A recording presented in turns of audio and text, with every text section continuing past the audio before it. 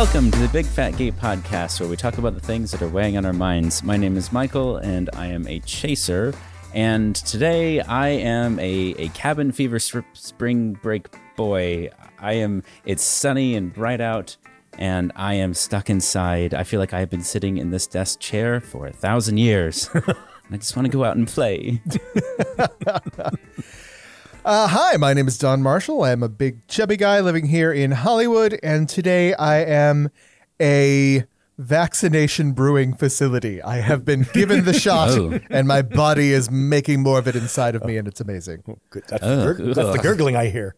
Yes. My name is Dan Oliverio. I'm an author, public speaker, and chubby chaser, and yes, I am pining for the eligibility to get the vaccine. I'm so far away. Yes. I feel like. Trevor already has his first shot, but I may be far away or maybe real. I don't know. Tiny unvaccinated mouse. I just want to get vaccinated and go out and play with the rest of the people who are vaccinated. I just want to see my friends. Yeah, exactly.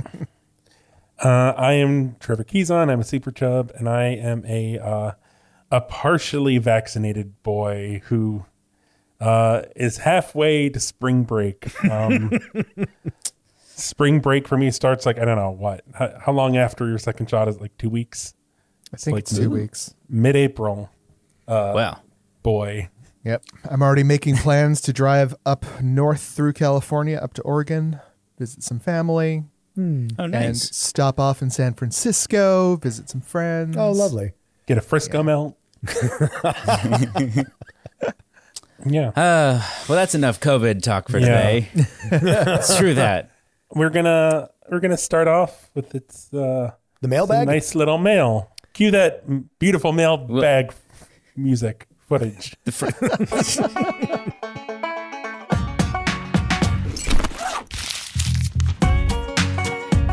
So some nice person wrote to us and said, "Hey guys, I just wanted to thank you again for such an awesome podcast. It has been my little shining beacon of light and fun in this whole quarantine world we're living in. You guys make me smile and you make me laugh, and you've helped me understand myself a little bit better.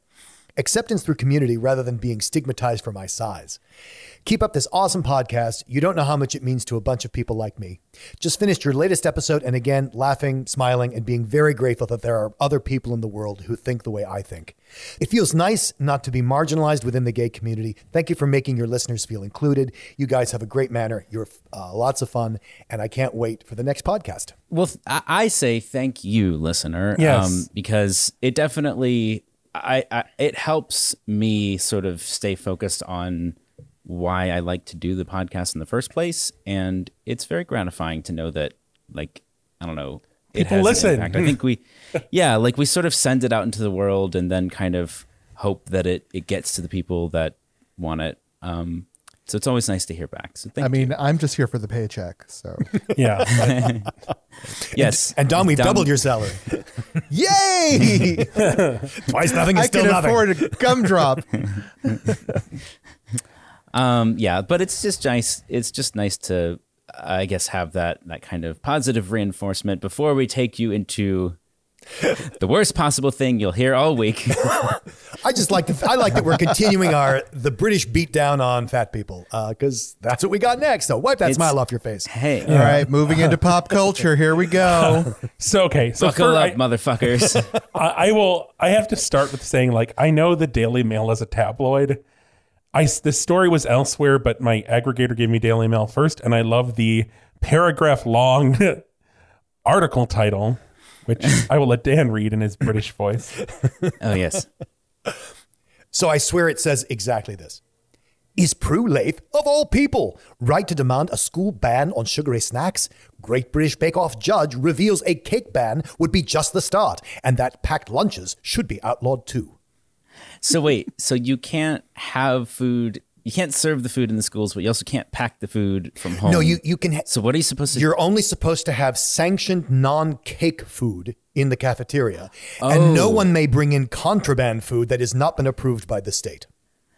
Is she about to come out with a product line that would support exactly this niche that she's creating? Well, and the reason they say of all people is, number one, she's always talking about when she talks about cake, her judgment of cake is it worth the calories? Is it really worth those calories you're taking in? And she's not exactly a thin woman herself. And number two, of all people to come out against cake is a British Bake Off judge. That's that's the other sort of irony. I'm curious about the original context. You know, if she's talking about like school lunches, she is. I know enough about kids where I know if you stuff some sugar in them, they go freaking crazy for a little while. So maybe in schools, I could understand a sugar thing, but no. But again, it's the idea that the schools may not serve certain foods. And she says what's next is we can't let parents select school lunches for their children because, after all, as we reported last week, the British have been taking away obese children from their parents. Oh dear. Right. That's true. Yeah, it feels very much in line with that. It's a theme, guys. We have a theme part of our show now. The British we should Beatdown. call this its own segment. Yeah, the British Beatdown. We'll get some music for it.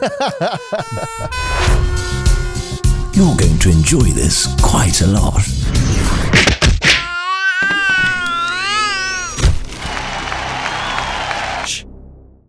I think that it's mostly just disappointing because granted, I have not experienced it myself, but everyone talks about how much of an uplifting experience it is to watch the Great British Bake Off, and this sucks. It's being hugged by a TV show. Mm-hmm. You know. Yeah. Well, I think what it's so different about it is that it's the only competitive show where the contestants actively help each other. I like Prue. It took me a while to warm up to her. Dan will tell you are not Mary Berry. Exactly. In the article, she said the article, which is referencing an interview she did on the podcast. Treats are no longer seen as a treat; they're an essential. She says, children get snacks all morning long, and then they don't want their lunch. Which, I mean, I don't think that's really true, but I don't know. Whatever the treat is, if it is a cupcake, a little package of Scooby-Doo gummies where there's that white one that you don't really know what flavor it is. What flavor was that? I think They call pineapple. it like a mystery.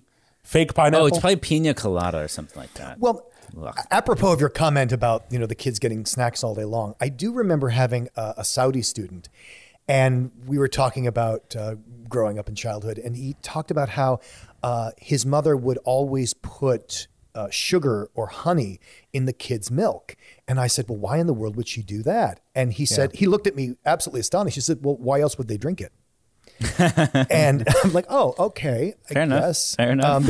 And number one, that the mother felt it was very important that the children drink milk, which is sort of, I don't know, a bit odd. And two, that we need to go to so far as to sweeten the milk because otherwise, why would we? I've heard the same thing said about like, we only buy our kids chocolate milk because otherwise they won't drink it. Right. Well, they won't drink the regular milk because you have chocolate milk right next to it. Like, bit of a chicken and the egg situation there. Well, and apparently not drinking milk is not an option because, I don't know, the dairy industry conquered world nutrition in 1940 and hasn't given it back yet. Well, I think, I don't know, we'll wrap this up with like Britain. There you go.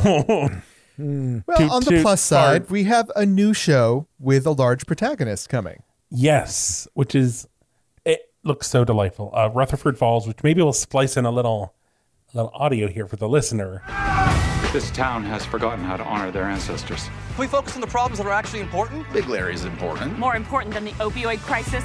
Apples and oranges, Carla. There's something happening in that town. This is a story about stories. Damn. The podcasting voice is very manipulative.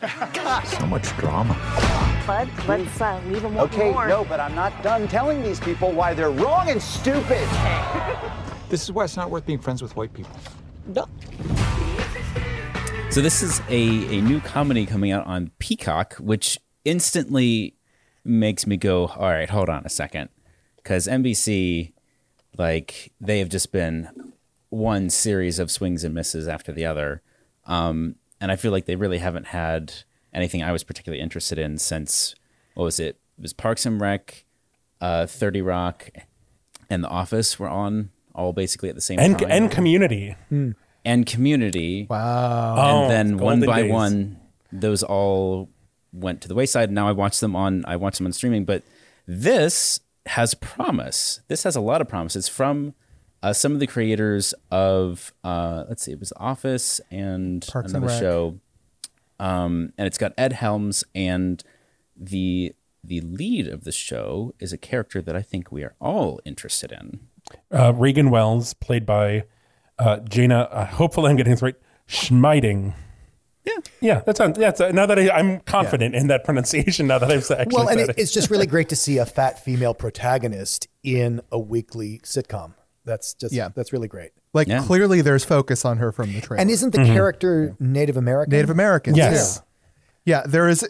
I'm seeing more shows with Native American content lately, and I'm loving it. Like I'm watching Resident Alien, which takes place in a heavily Native town. And it's so refreshing. I haven't seen much Native American content since like Northern Exposure. It's been a long time. Oh, come on. We got Unbreakable Kimmy Schmidt. Oh, I forgot about that. I continually block that out of my memory. Yeah. You're going to have to put an explainer or I something. liked that show, but they had some weird race stuff going on in there. Well, That's some very weird. and I think that was the point. It was to stretch and to poke and to things like that. Yeah.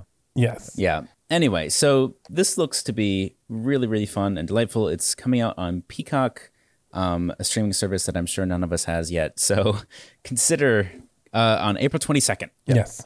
And I will consider happily taking a watch it when it watch. comes out on a streaming service that won't make me watch it with commercials. What else do we have on Fat Watch? Well, it's not what else. It is. We have to set up Fat Watch. We have to start Fat Watch. Never mind. You're right. It's Fat Watch 2021. Dun, dun, dun. The music. Yay. Da-da-da-da-da-da. Okay. I like Michael's Muzak version. I of our really do. themes. I just want to put him in a cage in an elevator so we can all listen to him as we go up and down. Don't we all? Michael Cage in an elevator. Yes. So this is from Forbes, which I don't know. I like sharing this type of material from like I had the Vogue business piece. I think it was last week, and I just love. I don't know. I like seeing this come up in conversations where it's like, hey, there might be some money here, because it's like. I don't like the commercialization of it, but I like that it's like people being like, oh, people actually care about this. Right. It can be part of a conversation where there's entire businesses built around talking about these things. Yes. But so it's Forbes, 3 body confidence crusaders on finding self-acceptance in fitness, fashion, and everyday life. And they interviewed 3 women, Chelsea Hill, Chrissy King, Hunter McGrady. And kind of women kind of covering different aspects of body confidence, from the, fat acceptance to people living with disabilities to people of color. Yeah, I like that the the pictures included in the article are, I feel like a lot of times when articles like this go mainstream, they have like those perfectly lit, like, I guess curated for the mainstream type imagery to incorporate into the article. Yeah, everything tries to be a cover photo. Yeah. Yeah, and they don't want to shock the reader too much with the thing that the article's actually about. Mm-hmm. But this doesn't do that. There are a lot of really just sort of true to life photographs of all 3 of the women to go along with their statements in the interview, is sort of woven together from all 3 of their perspectives. And I think it is. I felt handled very well, given the fact that Forbes this is not like Forbes's mission to champion body positivity. Like they have many things going for them. There's a quote from Chrissy King that I like here that kind of is talking about, okay, so this brands are aware of this market, and she says brands are becoming less fat phobic, but I don't know if it's genuine. Diversity and inclusion are buzzwords, and it can be performative. The sizing is still not inclusive enough. Extra large or XXL is not inclusive at all. The bodies included are specific types of larger bodies, like hourglass shaped, that are still palatable to people. We have to keep digging into these narratives about what acceptable and fat bodies are supposed to look like. Here. Yeah. They end on the question for each of them, what does radical self-acceptance mean to you? And Chrissy's answer was, unapologetic love and respect for myself and appreciating the differences that make us all unique. My body is not what makes me who I am. It's what allows me to have this human experience. I have specific magic that I'm supposed to create in this world, and it doesn't have anything to do with what I look like. Hooray. Yeah. So now that we've once again brought you up to an emotional high, allow us to sucker punch you in the face. Once again with, so we found this article, Trevor found this article, but a listener also sent this in for us to, I guess, try and make something out of. I'm just going to read the headline here and you guys can take it from there. In the Washington Post and other outlets, Olympics creative director quits after suggesting that plus-size female comedian pose as Olympig. And he's talking about Naomi Watanabe, who is freaking fabulous. Even people in the United States may know her because she did an episode of the Japanese Queer Eye for the Straight Guy, where she is magnificent. I mean, she is amazing. Absolutely. Yes. I had to go look her up immediately after. Well, okay. And by the way, can I just clarify? He was being serious. Yes. Like, that wasn't a joke tweet that was then considered to be offensive. According to this report, he had proposed that Naomi Watanabe appear at the opening ceremony dressed as a pig descending from the sky wearing pink ears, posing as the Olympic, in quotes. Like, not a joke, serious. And then he, of course, retracted it and apologized and quit. And, you know, the question we have now come to is that what we would consider to be progress? The fact that he resigned. Yes. If he lost his job, if he had to quit his job, you know, we can imagine 10, 20 plus years ago that he could have maybe gotten away with that and kept his job. And so is that progress? And if so, where do we fall in the spectrum of progress? And how do you measure that? Does it matter? Is that good enough? Or should there be other aspects? It should be said that, so this is, you know, the Olympics creative director, former Olympics creative director, Hiroshi Sasaki, who has been in the news already because of just continually Not his making first sexist gaffe. comments. But I think prior to this, people have been sort of rolling their eyes and going like, well, the guy's like 80. That's what I was going to say. It's like, you know, his retiring at 80 is not exactly striking a blow for freedom. And I also wonder. But even then, he still had to make multiple whiffs before he finally got held accountable for what he said. And how much of it was, because we hear this a lot, oh, you know, so-and-so is 80. Oh, they grew up in a different age. And anyway. I admit, I think that way. But you know what? Default. But there are plenty of older people who change their minds. I've changed my mind myself. Yes, absolutely. But it's not something that 80-year-olds are known for, changing their positions on things. Sure, but I think there's this almost ageism that old people are incapable or not responsible for changing their minds. And I don't know why that's true. I think it's is it out of respect that old people don't have to change their minds about bigotry? You know, because we respect them so much that they're just the way they are? Well, for me, it's definitely an experiential thing. I've had plenty of older people in my family and people beyond, and none of them have ever changed their mind on anything. Ever. As a matter of fact, they get angry at you for suggesting that maybe they're incorrect on something. You know? Well, I wonder how much of that is just a peer group thing where like all the other 80-year-olds they know and all the 60-year-olds they know and all the other 50-year-olds they know all agree with them. It's probably a big part of it. Yeah. I mean, okay. So for me, I feel like you have to separate the whole like idea of cancel culture from what we're talking about. Cancel culture isn't a thing. I know. Being held accountable for their actions. I know. But the fact of it, the fact of the nature that it exists, doesn't matter for this conversation. What matters in this conversation for me is the fact that there is something where there is a backlash going on right now, whether it's too strong or too light, that doesn't matter, against people who are seen to be committing injustices of some sort. this is the first time I can remember where we are cohesively seeing people being canceled for anti-fat comments, right? Which means for the first time, we're actually being seen as one of the groups that is legitimately being put down.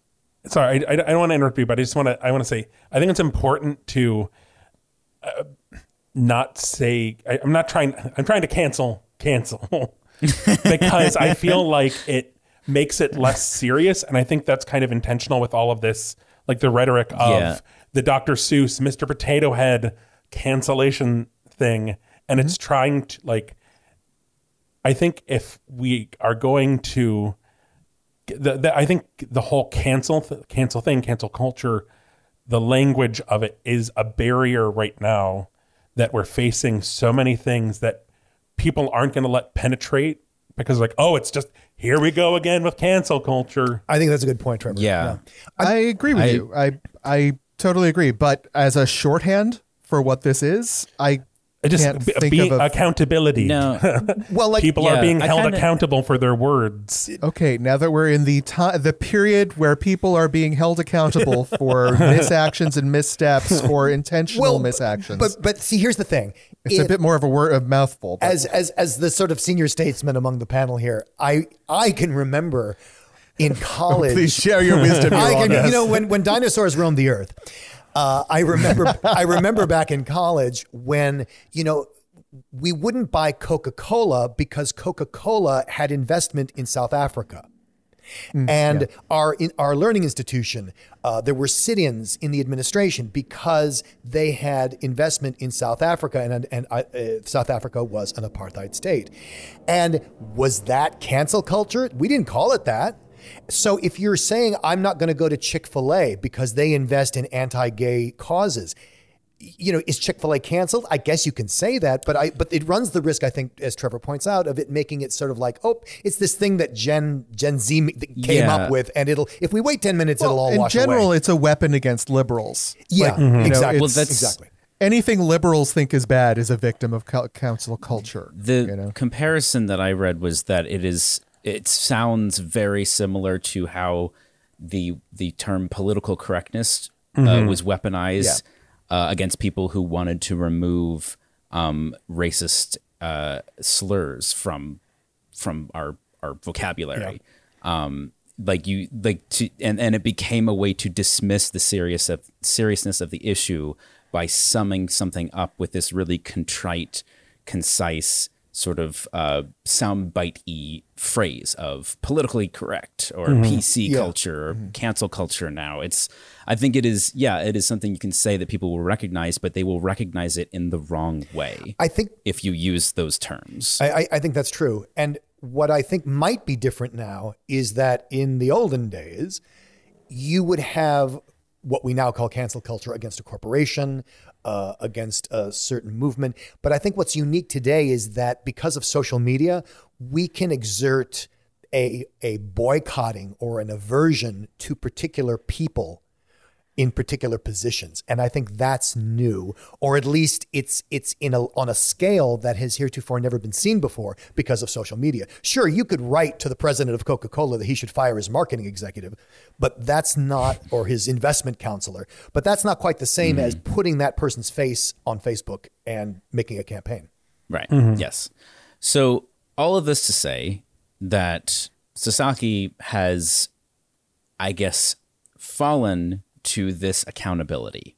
He has had to resign. And the question that we had initially brought up, which I think is a really tough one to face, is that progress? And if it is progress, where on the spectrum of progress does it fall? And what does that mean for those of us who are fighting for fat liberation and equality, in many different intersectionalities, not just the world of fat, but what does that mean when you see this ostensibly good thing happen, and is it enough? It's tough because, you know, the goal is not that every one of these awful people get fired. That's not the goal. The goal is that this stuff doesn't even happen and it doesn't even occur to people, right? it just doesn't occur because it's not a distinction anymore. That body size ceases to be an interesting distinction among people. I mean, I think the only reason, I think that this was a final blow, was because he went after a major celebrity. True.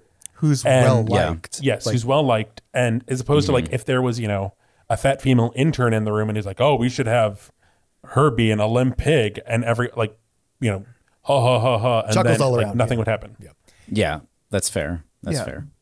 Well, and on the other side of that, someone like Watanabe is so much more capable of defending herself or of launching a counterattack should she so choose than the fat intern in the room who, just has to smile and suffer. Mm-hmm. Right. So, I mean, I'm working on this this documentary for the Boston Gay Men's Chorus, and one of the interviews we did was with a South African black man who was sort of educating the chorus about apartheid before we went to the Apartheid Museum and in Johannesburg. And in this very long speech that he had, one of the things he said was that he's like it's like in law it is over, but there are still people who have that mentality. But they're older. And he's like, maybe in 20, 30 years, it'll be gone because the kids coming up, they don't have that mentality anymore. And he said, I think by then, the people who do, they'll be dead. And it'll, so we will get to that point, but it's going to take a long time because, as Don has pointed out, whether or not this is okay or acceptable, I don't think older people tend to change their minds. And it's probably just a process of continuing to be that wave of people who are continuing to champion the rights for the people that don't have them. Maybe the die-off argument is reasonable until you start to think about, well, all those old people are educating younger people. Mm-hmm. Yeah. And I don't think, by the way, I think my measure for success, I do not think it is possible for everyone to think the same thing. Right. It is not possible. Nobody. And so what really matters is how is society run, and how do you keep a society one that basically keeps human rights at the forefront of how how you cooperate with each other. And then within that, people can still think whatever they want, and you're going to have assholes everywhere. And then what we're coming to is, where are we in this push? Like, are we halfway there? Are we a third the way there? What is there? What is the ultimate end point? And is there an end point? Because one of the other things that somebody in this doc said about gay rights, which I think is very applicable, is that it's not enough to fight the fight to get the rights. You have to fight the fight to keep the rights. Yeah. Mm-hmm. Yeah. And there's always this like one step forward, two steps back, like push and pull. So is this enough of an indication, or how do we keep going? Should we keep going? And how do you take a breath in all of this too? Because it's exhausting. Mm-hmm. For me, this is definitely a sign of progress. I feel like this is a good thing. Because too often in the past, when somebody made some sort of ridiculous anti-fat comments and were called out for it by usually a fat person, let's be honest, the fat person got attacked for it, right? So almost exactly 10 years ago, Dan Savage came out with a couple different articles that were just vile towards fat people. I love Dan Savage. I think he's great, but those articles got stuck in my nose. And the woman who went on to eventually make Shrill was working for him at that time and called him out on it, wrote a couple articles, and the backlash was against her, not him. Right. Mm-hmm. Right. Right. I don't see that happening now. Like, I could see conservatives going after her because, she's fat and she's a woman and she should sit down and shut up. But, for the rest of us, we would hear her now, where I don't think we did 10 years ago. The idea of fat acceptance back 10 years ago was heard very differently by the world. Well, that's an interesting point you bring up, Don, because it makes me wonder, and see what you think. Does that really just mean that all of a sudden racism and sizeism and healthism are becoming concerns for liberals, and they haven't and aren't for conservatives. That this is basically, it's almost as if you're bringing religion to the church choir. And not to say that liberals have been blameless in this, far from that. But I just mean that, or is it the case that, well, of course, liberals by definition being open-minded, because that's kind of how you define liberalism, is, hey, maybe that is a good idea. Let's try it. Is it just that we're the vanguard of that change? And I don't mean to hold us up as some sort of holier than thou thing. I just mean that if there are other places where this is an absolute non-starter. No, I would say that when you're talking politics, right, conservatives live in the present and the past. Yeah. Where liberals live in the present and the future. Yeah. Right. Mm-hmm. And so what liberals are paying attention to is generally what mainstream people will be paying attention to 5 to 10 years after. Right. So like about 10 years ago, people like liberals started paying attention to trans issues, which put them on the radar of conservatives, which went after them because change is bad. And so now trans is like on the forefront of all discussions, right? Because of the friction between those looking forward, trying to say like these people are part of our world. We need to include them in our world for us to become a whole. And conservatives saying like, we've never needed to include everyone to be whole at all. So why do we need to do that? I feel like that also happened with environmental awareness. Because when I was a kid, nobody, like you heard, I don't know, maybe stories about the garbage barge floating around the ocean, but basically it didn't seem like it was ever taken seriously. And now, like if you don't recycle, you could be shunned. You're a monster. I don't know. I'll say to Michael's thing. I mean, growing up watching Nickelodeon, I mean Captain Planet and Fern Gully, like it was a call to action, but also like I don't know. It felt very doom. I guess it wasn't supposed to be. It was supposed to be a warning, and now it's like, oh, now this is exactly what they warned us about. And like, I don't know. I cut up my little soda thing because Captain Planet told me to. It's interesting that you should bring those up because what I was thinking is when I was a kid, it was Woodsy the Owl. Oh yeah, give a hoot, don't pollute. Smokey Bear with anti-forest fire campaigns. All of this stuff was presented to kids as something that was like a kid's responsibility, right? The adults didn't really think that much about it. I remember I was off in a sailboat with my dad in this like gorgeous little lake in upstate New York. And there are these tiny little little mini islands in the lake. So as you're going through, you can go up to these little tiny places where it feels like no one else ever goes. Except when I was a kid, there was trash everywhere. Just physical garbage everywhere around those places and by the sides of the roads where I grew up. And adults didn't think about that stuff. They just threw stuff out the windows. But the advocate stuff to kids telling us it's your problem, we took that with us as we aged up. The generations ahead of us didn't get that. They don't feel like it's their responsibility because no one ever sort of ingrained it in them. I think there's also something here that hasn't been said yet about the speed of change being so important. And the slower something changes, the less resistance overall. I'm not saying that we get done with it, but yes, for example, like smoking, going from smoking is the coolest thing ever to smoking is something that most adults no longer do in the United States.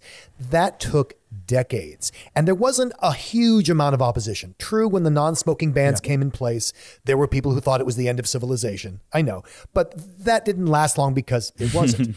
But then I look at something else like gay marriage. The opinion of Americans on gay marriage changed in a handful of years.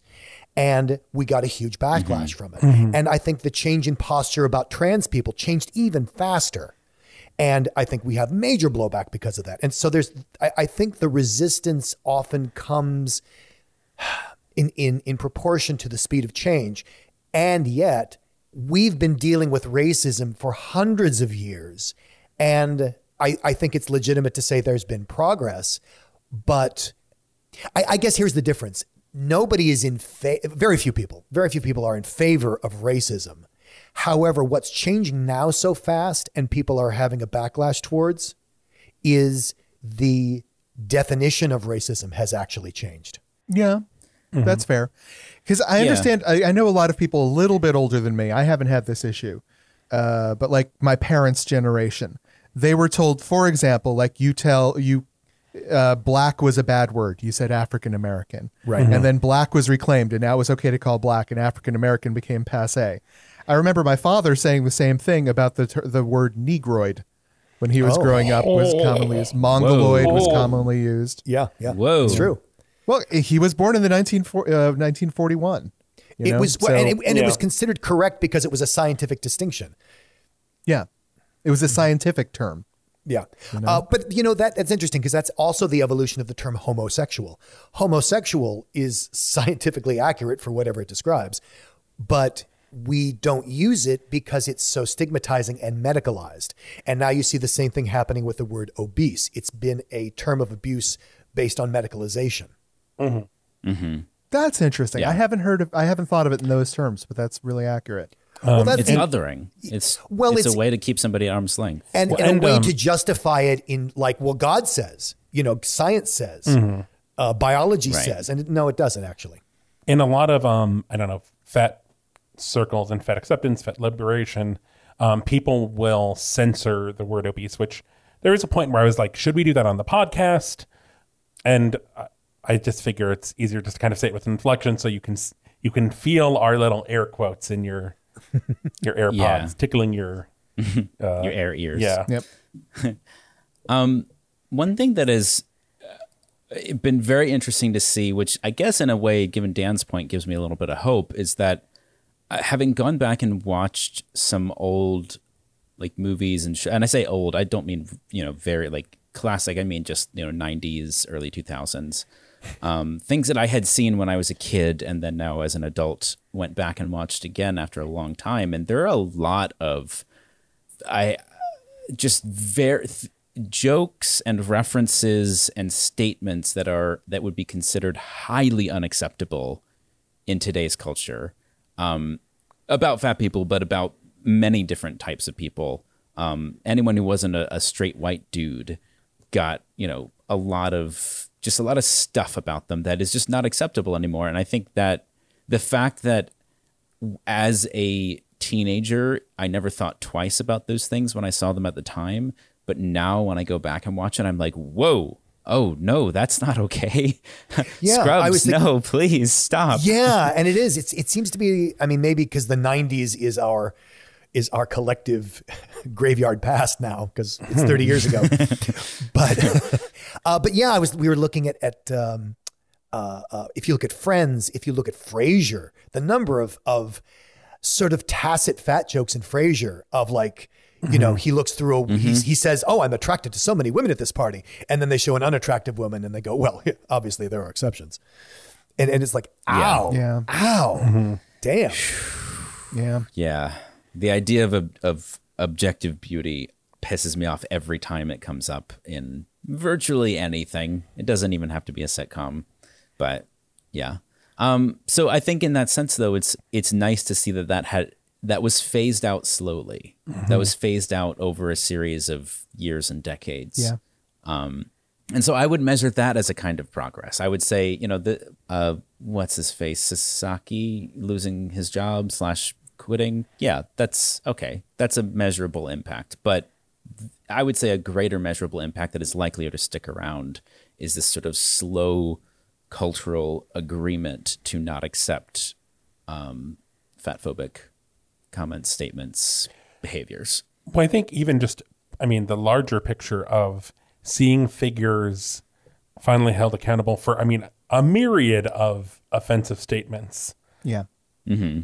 Well, I think this goes again to what I was saying before, that so much of what we're debating, whether it in any sort of marginalized community, is who gets to decide what's acceptable or unacceptable. And it used to be that it was the quote unquote the dominant culture, but that just meant the white culture.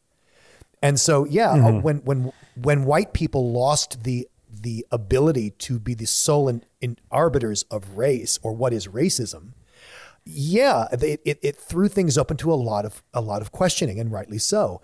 So that, for example, if you look at this, in the fat community, it used to be that you could even tell a fat joke and that wasn't considered offensive. And now we go, okay, that's offensive. But then we ask other questions like, what if you don't have seating that's inclusive for everyone? What if you're a restaurant and all your chairs are narrow and have small arms, either because you think that's elegant or because you have space requirements? Is that fat phobic? And we're asking those questions, and fat people are telling us, hell yeah, it's fat phobic. Yeah. Interesting. I feel like we're at the start of this still. There's still more room for change. And I think going back to what Dan said, as fat people start coming to the forefront again, and that's not where we're supposed to be, according to mainstream society, there's going to be more blowback. So I feel like things are going to get uglier before they get better. But the uglier they get, it means that things are moving forward, Yeah. Stay positive about that. And it isn't, in any of these cases, there is no end point. It's a continual collective push. And so, which can be exhausting. So take advantage of the victories when you see them. Yep. And take comfort in each other as a community so that you don't feel like you're doing it yourself. Another metaphor that I think is really useful here is, the mountain you're climbing doesn't have a top to it.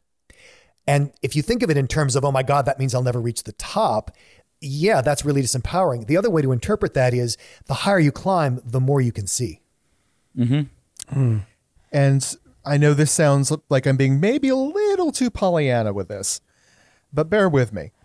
Sometimes these attacks against, any minority group, including fat people, can actually end up improving things for us enormously. So like with chairs, right? Let's say somebody complains about the chairs in a restaurant being too narrow. That comes out in a public way. Some sort of, local journalist attacks all these, this fat activism as being bad or being, all these, they just want everything their way. While it may sound like you're being attacked, meanwhile, business people are listening to this going like, oh, people aren't going to that restaurant. They're not giving them money because the chairs aren't wide enough. We're going, whether or not they're under attack or being seen as silly, we're going to start using wider chairs because we want business. Mm-hmm. Like the attack can lead to improvements. So something my ex used to tell me I thought was just brilliant. He said, and this was in the days before gay marriage and where gay rights was something that people debated more hotly. Maybe they still do. But he said that gay rights isn't just about getting rights for gays, and gay marriage doesn't just benefit gay people. Right. When you have gay marriage, it opens the door for non-gays to also have more diversity and choice in how they live their lives and how they conduct their relationships. It gets people out of gender stereotypes. And that is ultimate. So it's that gay rights and gay marriage ultimately benefits all people, not just gays. Hear, hear. So do we have a tip for the day? Why, yes, we do.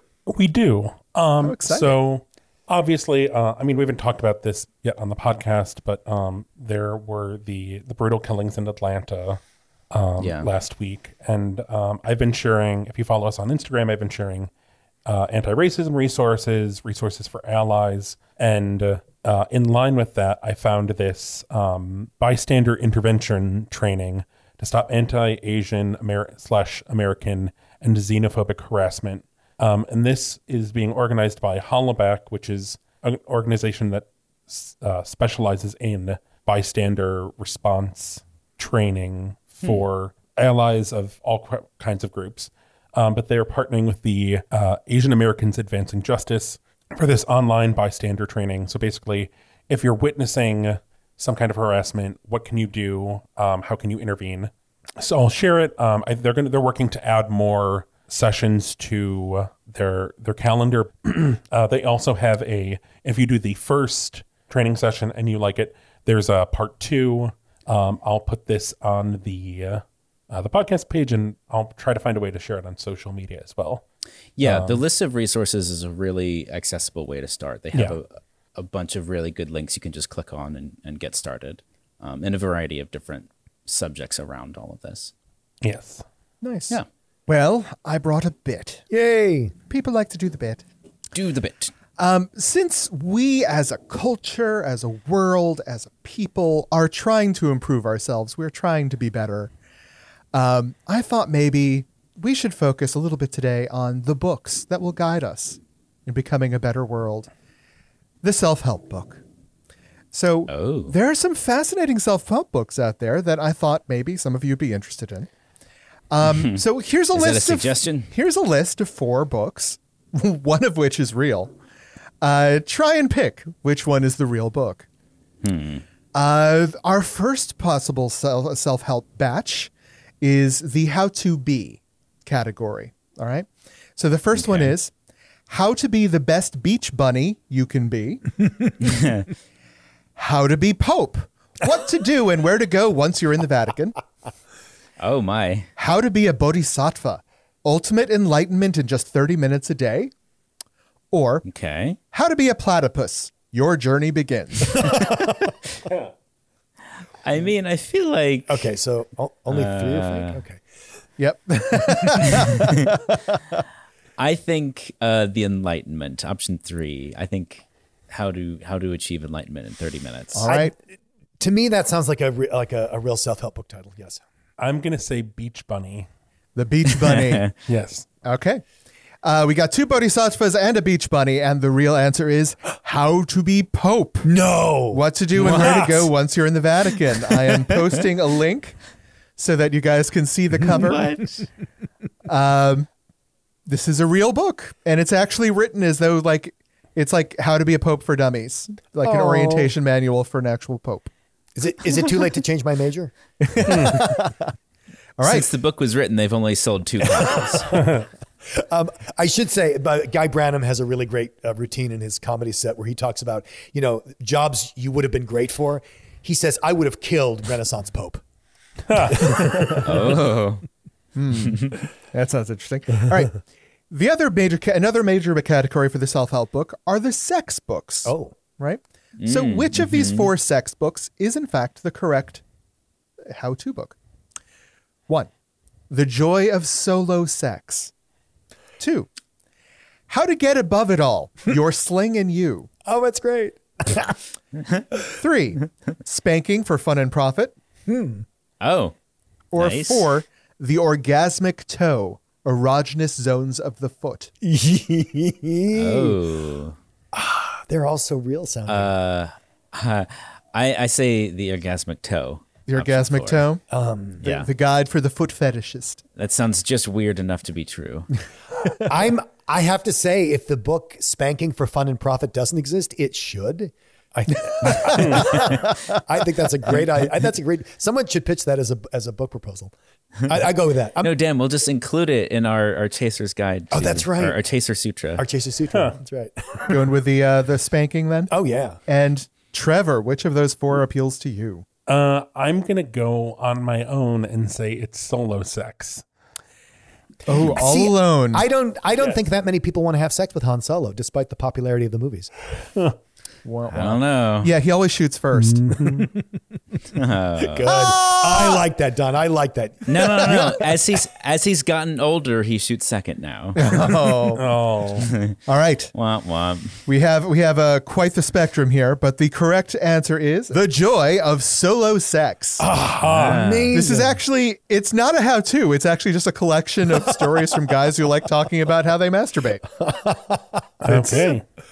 Available on Amazon. Enjoy.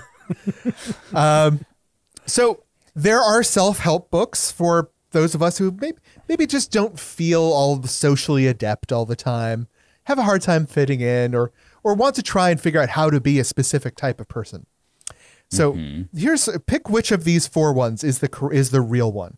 1, The Groovy Cat's Guide to Hipness. 2, Hipness? Hipness. To be hip. To be hip. Or alternatively, HEP. 2, How to Construct Friends and Influence People. The Evil Scientist's Guide to World Conquest. Ooh, I like that one. 3, Anybody Can Be Cool, but Awesome Takes Practice. The Christian Guide to Being a Cool Teen. Oh, yes. Or 4, A Warrior for Virginity. How to Terrorize Your Daughter's Boyfriend. Oh, that is awesome. I have to. I'm going to say the Christian cool kids. I have to go with that too. Yeah. It just sounds so horrible to be true. Anybody? I will break from the. I think that's probably it, but I'm going to break from the norm and say terrorizing your daughter's boyfriend, just because that's fucking hysterical. And the real book. It is in fact Anybody Can Be Cool, but Awesome Takes Practice. Oh, The Christian book. The subheading is not The Christian Guide to Being a Cool Teen, but I thought we needed a little something in there just to give you an idea of what they were talking about. Just the quote I read about this book first. This book is what happens when Christianity and coolness mash in one juicy, advice-filled nonfiction novel, teaching you to stand up for the constant lies from Satan. Can I just object strenuously to the fact that they said a nonfiction novel? And now, finally, how there are books out there that can just help you make your life better, just all around, right? 1, Inner Peace Through Ice Cream. 2, The Upside Down Master, Yoga for People with Vertigo. Trucker, Sucker, Chicken Plucker, How to Find the Right Job for You.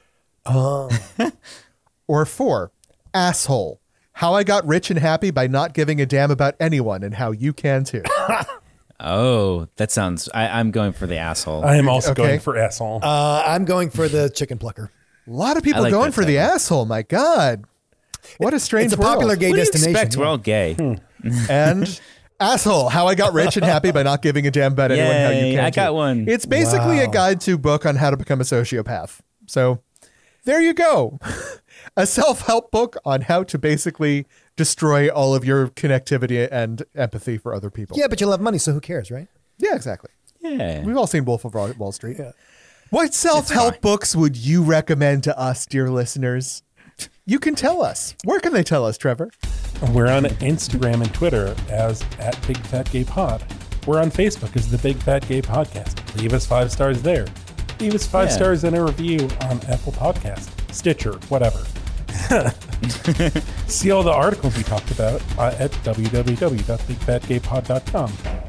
Maybe you're just getting the final push of your vaccination as you listen to this, and you look up and it's your nurses, I don't know, kind of wearing a mask, kind of handsome, and then they rip off their mask and it's Michael. And he's not vaccinated, so Smooch them all and look out. If I were a nurse, I would definitely be hitting a lot.